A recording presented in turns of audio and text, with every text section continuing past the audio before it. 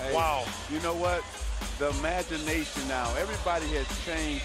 Now they're getting so creative in terms of their thinking and what they can do. Man, this is the best I've seen. Yeah, when you jump that damn high, you got a lot of time. Opens up the floor.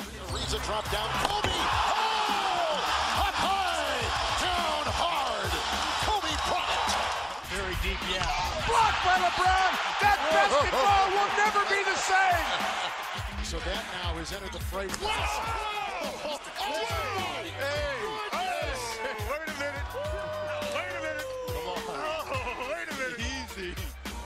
Good day, good night, and welcome to the first edition of Hardwood Radio. Ben, how you doing tonight? Good, man. You? I'm doing great. We're talking about basketball here. The first of a lot of new shows this week on the Sports Podcasting Network. Ben, let's start here. Ben is the editor of ballball.com and our co-host for the Hardwood Radio on the Sports Podcasting Network. Ben, let's talk about the biggest trending topic in the NBA right now, the Golden State Warriors. Of course. How couldn't they be the greatest trending topic? They're amazing. Like, I have been watching basketball for maybe 25 years, and I've rarely seen a team so cohesive and so a thing that clicks together. Let's just start with the man, the core, the identity of that team, Stephen Curry, who's been growing leaps and bounds over the last 2 years, especially last year with Golden State. And this year, it seems like he's even better than his MVP year of last year. Oh, absolutely. Basically, he was the MVP last year, and this year he's the front runner for the most improved player. As crazy as it sounds, it's true. Like, I don't know any player that improved as much as him over the last season, which tells you a lot about his character. The guy won MVP, the guy won the NBA championship, and what did he do all summer? The guy freaking trained. He's an animal. No, he did a lot of commercials too, but he trained a lot during the summer. 15-0. As we're talking, the Golden State Warriors are going to play tonight against the Lakers to get that 16-0 and to beat the record, the NBA record for the best opening, the best winning streak to start the season. Yes. The best winning streak is 33 victories, but the best winning streak to start the season is 15, which they equaled last Sunday. Okay, let's go with that question. Now, as we're talking, as people are listening to this, they probably know the result of that game. Do you think Kobe has a shot, or do you think the Warriors are going to get that 16-0? It's about 99% to 1. Like, Kobe has been taking about half of the shots of his team this year, and he's been making less than 30% of them. Oof. And the Warriors are firing on all cylinders. I was reading an article on 538.com, which is about the nerdiest basketball site of all time today, and they were saying that they were showing a shot chart, and I'm pretty sure they're not shooting from below 45% on anywhere of the floor. This is crazy. I've never seen this. Let's talk about the Warriors. What's making them so good? I know when I'm hearing about the Warriors, they're talking about ball movement, how they're unselfish with the ball. Doesn't matter who it is, Igala or Curry. If they see somebody else that's open for the greatest shot, they'll give the ball to him. What's so impressive with the Warriors, what they're about to do, maybe break the record tonight? Basically, they're just a very cohesive team. It makes sense. Curry is the ball handler. He's also a very good spot-up shooter. He's very unselfish. So he doesn't mind not getting the assists if it means that he's going to separate himself from his defender to get a good shot. They have a great backup ball handler in Klay Thompson, who moves without the ball very gracefully, even better than Curry. And they got a very good 3-and-D wing player with Harrison Barnes. They got Draymond Green, which is pretty much everybody's favorite NBA player since last year. He's the most intense dude and the most resourceful, small frontcourt player I've ever seen in my life. And it just clicks. Every player complements each other. Every player's weaknesses plays in their teammates' strengths. There's just not a rotation in that team that doesn't work. And these guys love playing basketball together. They seem they're having so much fun. When you look at them on the court, they seem like they're enjoying every second of it. Seems like a bunch of friends playing on the court outside somewhere, just playing for fun and for court supremacy. That's what they look like. They're not the biggest guys on the block. They're not the most intimidated. There's no Wallace in that team. There's no Kevin Garnett. There's no 7-foot tall guy who's going to block everything in the paint. No, it's literally a group of guys shooting from the outside, draining field goals, draining points when they need, and basically moving the ball when they need to. And they're doing all this without their head coach right now, which is even more impressive when you think about it. Oh yeah, like this team basically I think relies on two factors to foster such a great culture right now. On Steph Curry, who buries teams in the first quarter. When Steph Curry comes in and has like 25 points in the first quarter against you, what are you going to do? What are you going to do? Like cry, that's what you need to do. Perret is not going to score 70. He's doing crazy stuff right now. He used to be one of the worst finishers in the paint in the NBA, and now he's one of the best. And that guy doesn't dunk. That guy, I've never seen him dunk in a game. He just developed these crazy floaters from both hands. Like he's diving, he's getting tripped, he's looking away from the basket, and he makes them. It's like I'm going to say something real that sounds really odd. It's like Michael Jordan. Not that he's a comparable athlete, but he's something of his own. Here, it took a whole of not even one half of a show before the first Michael Jordan reference. And you got to get a lot of it because, first of all, Michael Jordan represent probably the highlight of the basketball following my years. In the mid-90s, Jordan, Pippen, that was the time where I not necessarily fell in love, but that's when I discovered basketball, rediscovering it a couple of weeks ago now with you. But what I'm thinking about now is you're looking at this team of the Warriors, and they're actually a team. It's nobody's bigger than the team. Curry has a insatiability of trying to be the best, practicing all the time, beating his dad at a horse game like there's no tomorrow. I saw that. There's something special with that team. And look, that's a team that's probably the hungriest in the league, and they're the NBA champions. That says a lot about that squad. There's Draymond Green also, who a lot of people are overlooking.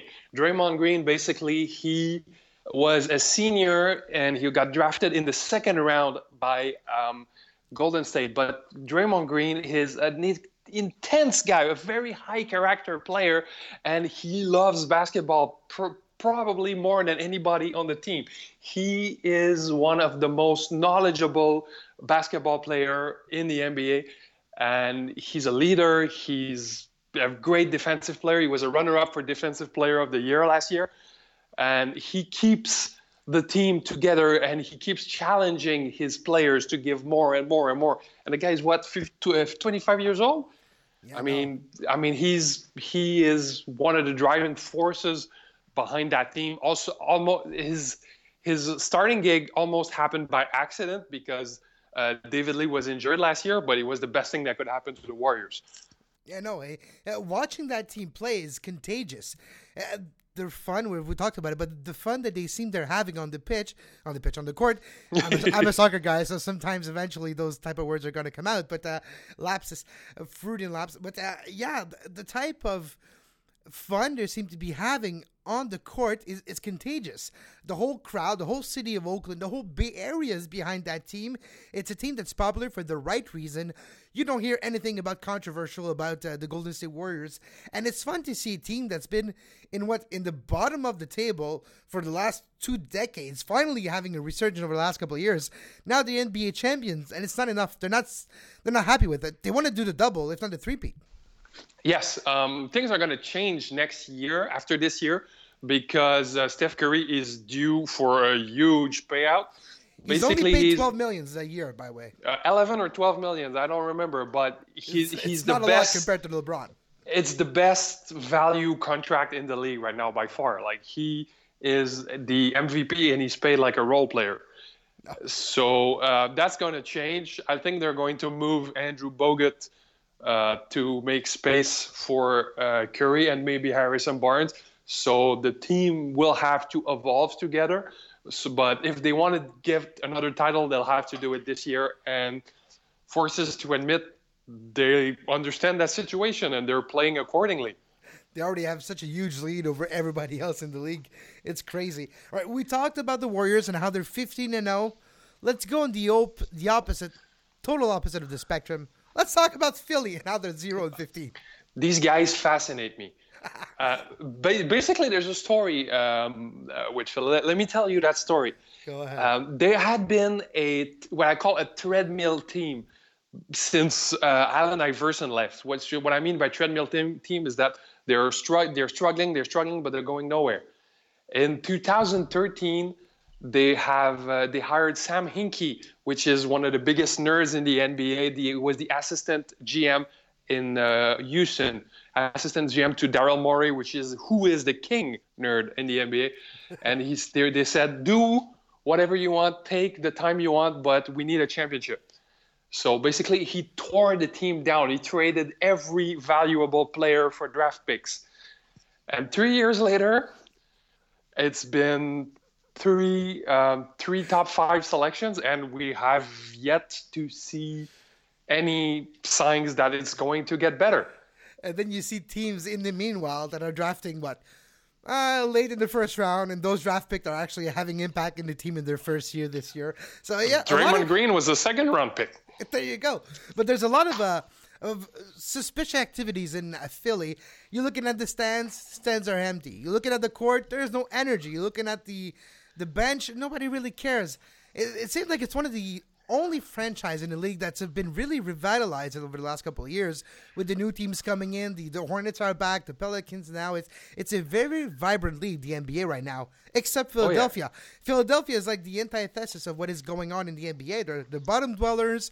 Nothing's going on in the stands. It almost seems like this team is going to move, and it's actually quite a shame because this team has a lot of history. What I don't get, basically, is why is that they're not cohesive. The talents that they have on the floor is not cohesive. They have a lot of big men. They have a lot of front court players who don't really play the same game. Like, if you want to play them together, one of them is going to suck because one of them is going to have to do things they're going to be bad at. Like, they're playing a lot. They're running a lot of plays for Jahlil Okafor, which is a post player, which means the action has to be slow. There has to be a lot of one-on-one, a lot of isolations.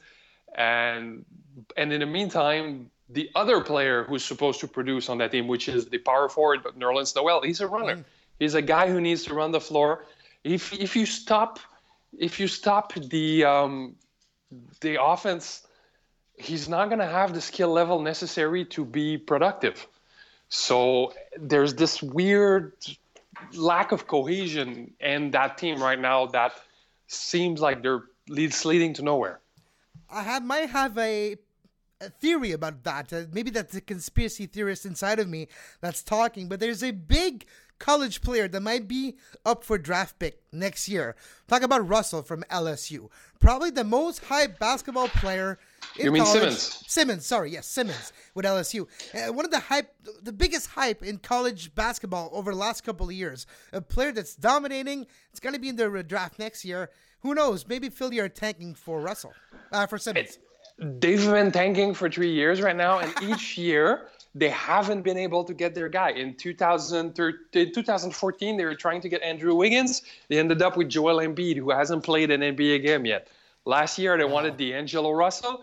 They ended up with Jahlil Okafor, which is great, but plays at a position they don't need.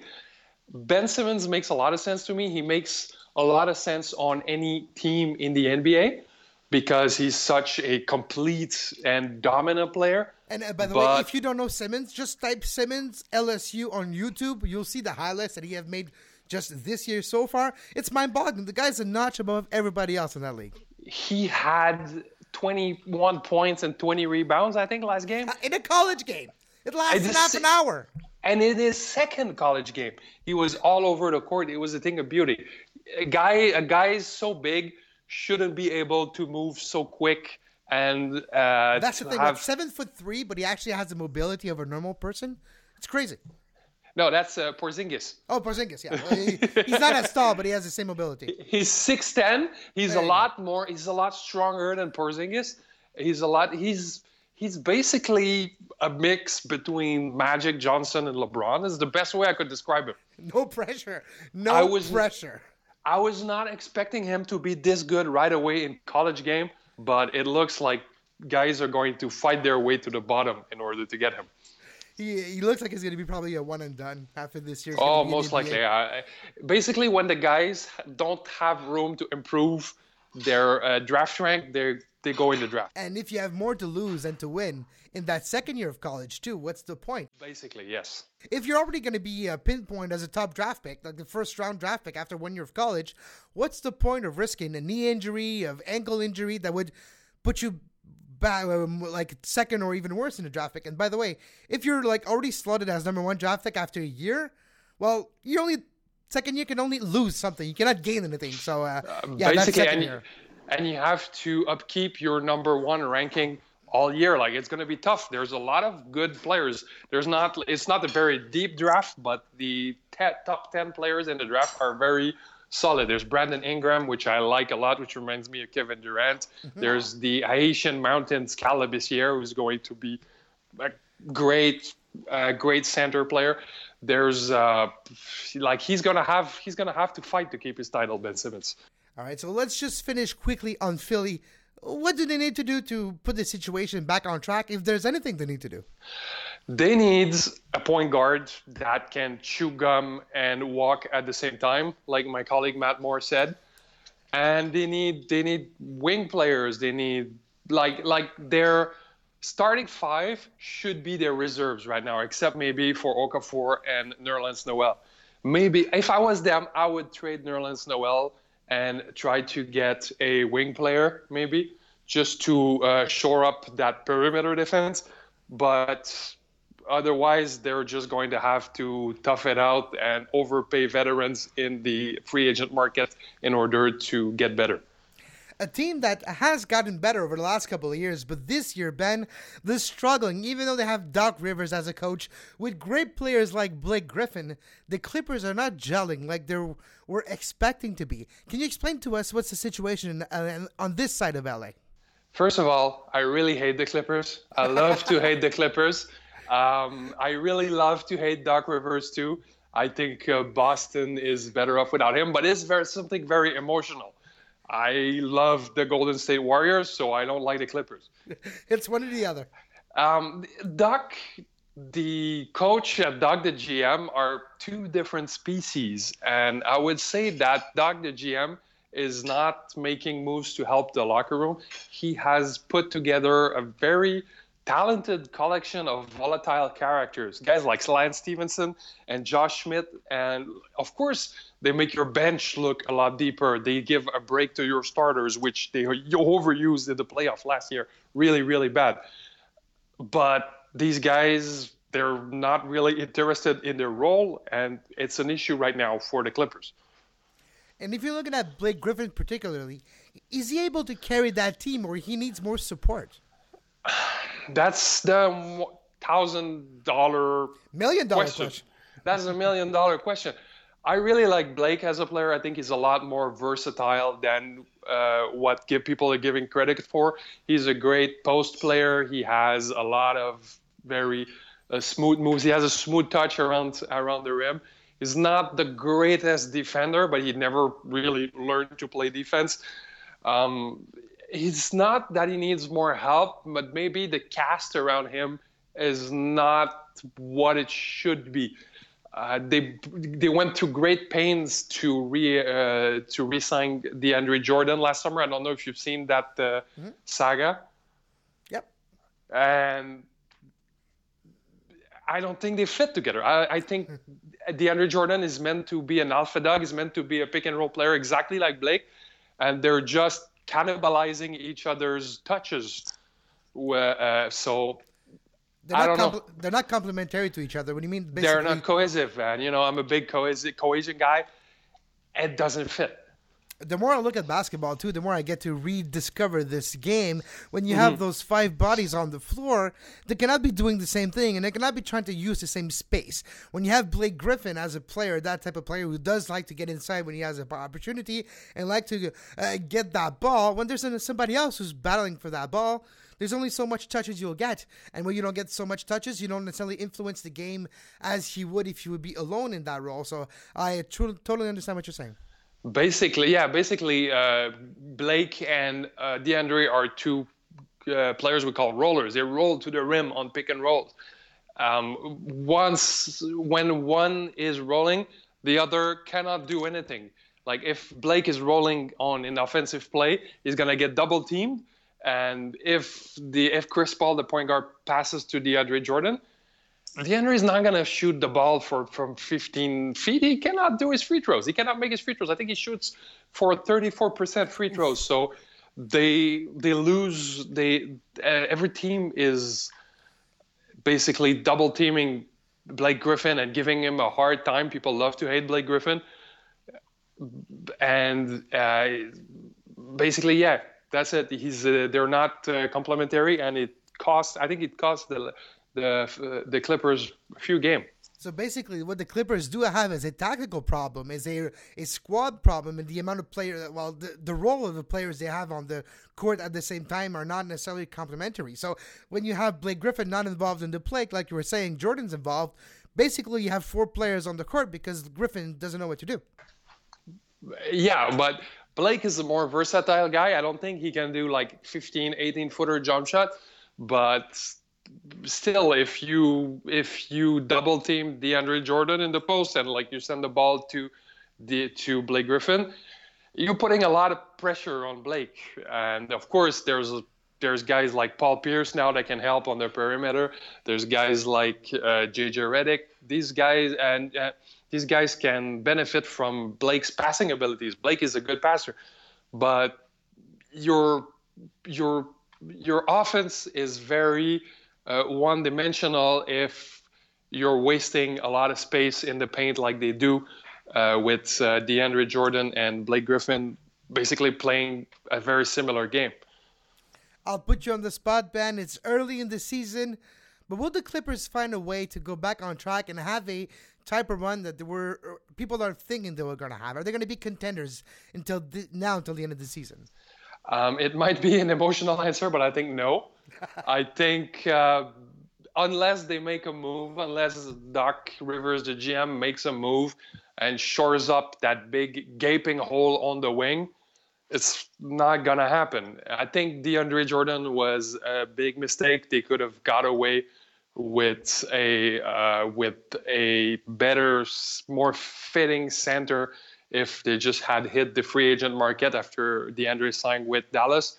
I think they're going to make the second round, maybe the third round, the association final, but they're going to lose either to the Warriors or the Spurs.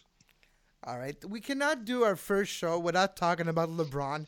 It's the Of Cavaliers. course. It's LeBron, the biggest name in the sport, not all sports in the entire world. LeBron James, Cavaliers, it's not going the way they wanted. They're not necessarily dominating as much as they would have hoped for. And basically, LeBron's having trouble with sleeves jerseys as well. So what can you tell us about LeBron and Cavaliers so far? I don't know what to make of them. And I think LeBron is keeping a lot of what he has in mind for this season to himself right now. He is visibly sparing himself. I think there's a bit of a physical issue with him. There were rumors that he got cortisone injections in his back. But if you watch a Cavaliers games, especially when it's not an important game, I saw them playing Philly early this season. He was not playing defense. He was just lounging on defense and watching players whoosh by him. There's I think he started playing defense on the last play of the third quarter. That pass from TJ McConnell was so limp and without energy, he just couldn't help but to steal it and go down the lane for a dunk. It was too easy not to steal it. So like, okay, I'll get it. You could see it on his face. He had contempt for that play. He was like, oh no, I can't help myself. Fine, I'll run a little bit. I am not convinced that the Cavaliers have what it takes for a championship run. But something you will learn about me is that I'm a very big Cavaliers hater too. But I wouldn't mind if they won the championship this year, emotionally speaking, because they had such a huge heartbreak last season. They arrived to the final. There were only 6 healthy guys in the lineup. LeBron played like Godzilla. He played like the LeBron we all thought he could play one day. And they lost because they just couldn't withstand that punishing pace that the Warriors were putting on them. And I think you're right. I think you're right, Ben. I think he's trying to save himself right now so it doesn't happen again in the NBA Finals versus the Warriors. But it hasn't started well. Iman Shumpert is injured until, I think, January. J.R. Smith is looking for his jump shot. The thing with J.R. Smith usually is that he's very good for 1 year and then he sucks until he's traded. Okay. So he had his good year last year? Exactly. He had a great year last year. Now he's going to suck until the Cavaliers find another sucker to take him. There's Kyrie Irving, who's got, I think, his 3rd major injury on a leg. He broke his kneecap in the finals last year. I have a bad feeling. I have a feeling it's going to keep being tragic in Cleveland this year. One thing at least, and it's not boring. Whenever LeBron and the Cavaliers are involved, there's full of drama and entertainment, so at least it's going to be interesting to follow the Cavaliers this year. Of course, I think it was Bill Simmons who said they were the Walter White of the NBA. Everything should go easy to them, but at the last second, they pull it at the last possible second. Let's finish this first show by talking about one of your darlings of this season, Ben. Porzingis, the darling of the league, rookie of the year so far after, 15 games. Porzingis has been better to the Knicks than they could ever anticipate. Kristaps Porzingis. I love saying his name. I say his name at least, 10 times a day just because I love how it rolls off the tongue. First thing you say when you wake up is not hello, honey. It's Porzingis. I love get my girlfriend in the eyes and honey, what? Kristaps Porzingis is playing tonight. I'm a Knicks fan. I've been a Knicks fan for as long as I can remember. For as long as I have had the free will necessary to have a favorite basketball team. Has something to do with Anthony Mason. Once again, it's very emotional. At least it's not Patrick Ewing. No, I was a big Anthony Mason. I used to play power forward back when I was a teenager, and he was the guy I molded my game after. Very physical guy who could pass, who could play in the high post. But we haven't had a glimmer of hope in New York until we drafted that funny-looking, baby-faced 7'3" monster. And the kid is playing well. The kid has no bullshit attitude. He is playing. Everybody was wondering if he could bang it out in the paint with the bigger guys, but he just jumps over them. Yeah. I think he had or around them. His arms are so long that he can do layups beside them. He had tip dunks over LaMarcus Aldridge, Kevin Love, which are 2 of the best power forwards in the league, and the entire Toronto Raptors team. At the same time. And Robin Lopez, his teammate. All of them were under him when he just tip dunked. Oh, he looks like Godzilla on the court. And the beautiful thing is that he can hit his shots from the outside. He's a bit trigger happy right now. His shot selection is not very strong. He's young. He's an enthusiasm. He's on the court. He's playing for the Knicks. Exactly. It's a rookie thing. The kid loves basketball. He comes from a good basketball family. So I'm not really worried about the mental side. A lot of these Euros, there's this been, for the last 15 years, this illusory chase from the NBA scouts for the next Dirk Nowitzki, which has led to some of the biggest, most disgusting flops in the NBA draft, guys like Yuri Welsh or Nicolas Tsikishvili, guys who could barely play basketball. But this kid, he's got game. He's got game. He's unique. He's athletic. He's versatile. I'm really, really giddy for the future for the first time as a Knicks fan since 2000, maybe. And one thing that really surprised me is when you see big guys like him, 7'3", 7'5", sometimes they come into the league and yes, they're playing basketball, they're pro basketball players, but basketball not necessarily their first love. They're doing it because they have the attributes and the skills to do it because they're 7'5". Yes. There was a lot of big, and we talked last week off air about this, and it's something big. When you're looking at Porzingis, he loves the game. He would be 5'9", he would probably still be playing basketball. So his size is just there as a bonus. It's not the it's not everything. Oh yeah, and like I said, he comes from a basketball family. Both of his parents were pro players. His brother was a pro player. Now he's a coach, and now he is his personal coach too. And he grew up in a culture. He learned it's a part of him. He's never gonna get rid of basketball in his life, and now he is enjoying it. He's the golden son of his family. He's the golden son of New York City now. Yeah. So I think the way he played in the first month will define his relationship to New York, at least until the stakes get higher, until we have a competitive team, a team competitive enough to make a championship push. Until then, people are going to love him no matter what. No, obviously. And he seems like he's a young kid. You were talking about baby face, and there's pictures of him when he was in college with the cornrows and the attitude. He looks like 8 years old. Yeah, he looks like an 8-year-old, 7 foot tall. Yeah, it looks like a lot of people call him Porzingis God. And once there's a Facebook commenter was like, why do they call him Porzingis God? I'm like, because he looks like a pagan idol. He looks like the savior from the books. He is so unexpected that it was like a God intervention on earth for the Knicks. Here, let's finish with this, Ben, on our first show of our Hardwood Radio. Will Porzingis continue on this run? Will he continue? Will he keep it up?